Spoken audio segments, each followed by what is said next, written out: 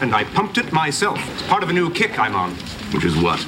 I'm learning to be handy. I depend too much on other people, so I'm doing it myself. Ooh, feel that? Tell me that's not the start of a first-rate callus. I got my first work shirt this morning, and tonight I'm tackling the squeaky hasp on my cigar humidor. And that's from Frasier, and that's Niles, obviously. And he pumped his own gas by himself, and he's building up those calluses. And think in your own life of things that you don't do, that you're perfectly capable of doing, and that by not doing them, you feel inadequate on some level. Like some people say, well, my husband always balances the checkbook, and I wouldn't know where to even begin. Or, something, I wouldn't know what to do, how to change a tire if I ever had to. And occasionally give yourself the opportunity to say, no, even though I can delegate this particular task, such as balancing the checkbook, this time I want to do it myself because I want to know that I'm capable of doing it myself. It's your policy towards your own mind. Can I do this or not? Rather than saying, oh, it's just not me to balance a checkbook, or it's just not me to change a tire.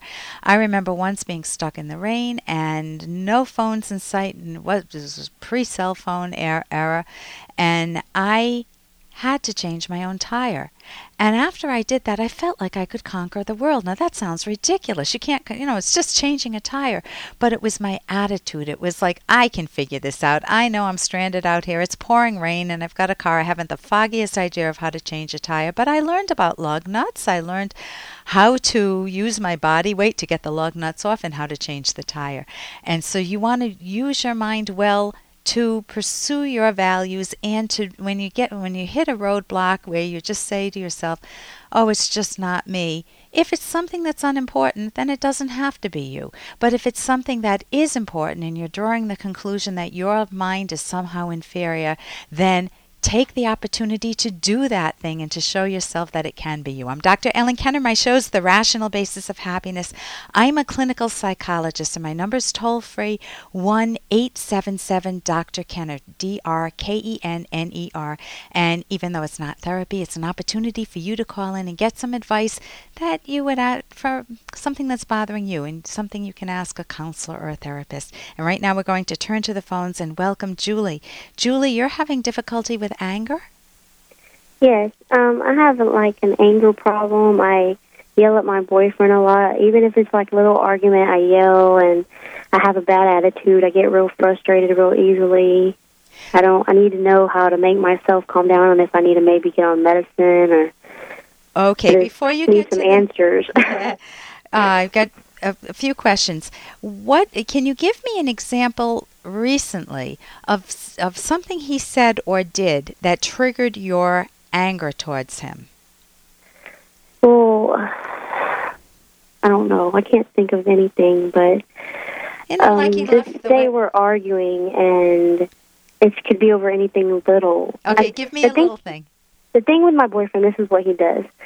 We'll argue about something, and he'll ask about it, and then ask again, or ask constantly, like, more questions and this, and he keeps going, and he doesn't drop it. He just keeps going and going, and I think it makes me yell. I can give you better advice if you give me an example. For example, we didn't know what restaurant to go to, or he wanted to know what I did with the paycheck, and I told him, what is it? Give me an example. Okay, well...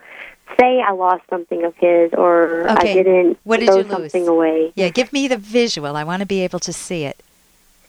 Okay. Say I didn't clean the bedroom. Okay.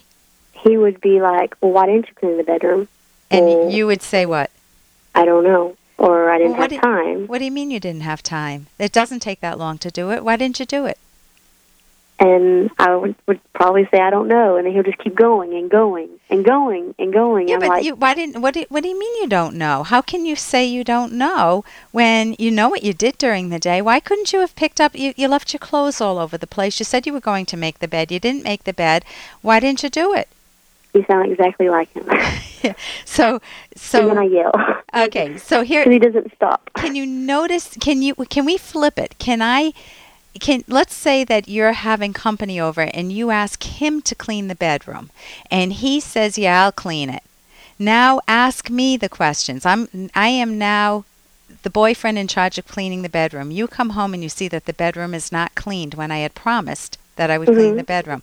What are you going to say to me? You're the boyfriend. You're now in the position of you're expecting it to be clean and it's a mess. So what do you say? Okay.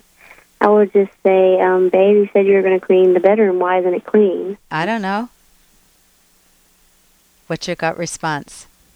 So maybe he keeps asking me questions because I keep saying I don't know. But the problem is I don't know what to say. Okay, you're vague, aren't you? The problem is that if you give him a vague response, it sounds like you're brushing him off. And that's why he persists. He wants an answer. Now let me give you a contrast, Julie. Let's say that you say to him, or let's say that your boyfriend asks, I'll be the boyfriend again, and ask me the question, why didn't I clean the bedroom? Mm-hmm. Why didn't you clean the bedroom before I got home? You know, I had planned to. I promised that I would clean the bedroom. And then I started watching the TV program. I was watching the Patriots and the Giants game, or I was watching something. And I completely forgot about it. I am so sorry. How do you feel now?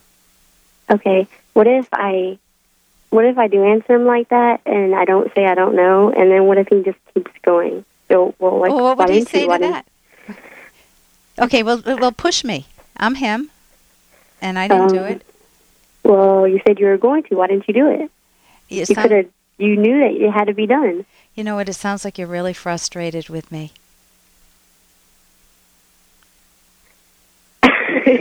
What happened? I'm naming what I'm hearing from him. You're feeling frustrated. When I name it, does that make you feel worse or better? Probably better.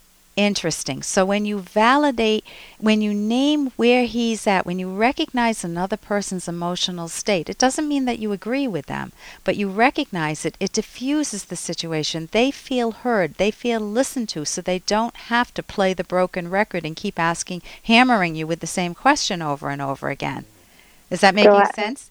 I just need to make sure that I don't say I don't know. You need to. More yes, problems. I don't know is a killer. You don't want to be vague. Be honest with yourself. Ask yourself the question. Well, why didn't I clean the bedroom? Well, because I'm angry with you. You said we'd have You said we'd have an intimate moment this afternoon, and you didn't even touch me, and I'm angry with you, so I didn't clean the bedroom. If you can be honest with him, even about the difficult stuff, you'll have a much healthier relationship, because then you're not putting pressure on one another to play mental guessing games, to wonder what each other's doing, and people always typically assume the worst. With anger itself, anger is the emotion that says it's not fair, and so it's you're saying it's not fair. You keep asking me questions, but he's also saying to you, it's not fair. You're not answering my questions. So both of you end up being mutually frustrated with one another, and it doesn't lead to a good relationship. So the alternative is just there are many different skills. There's a book, Dr. Weisinger's Anger Workout book. There are many different little workbooks you can get that can give you a whole bunch of skills. Today we talked about how to act on this phone call, how to actively listen to him and name his emotion, and not to be vague, to tell him instead of the I don't knows, which is really a brush off, you tell him what's actually going on, Julie. So I hope that helps. Thank you. Okay, give that a shot, and I wish you good success with that. I'm Dr. Ellen Kenner, and you're listening to The Rational Basis of Happiness. And whether you're dealing with your own anger, or whether you feel like you're being pulverized by a partner's anger, or a friend's anger, or a coworker's anger, or a boss's anger, or your kid's anger, that's one of the many topics you can call me and ask me a question about. I'm Dr. Ellen Kenner on The Rational Basis of Happiness.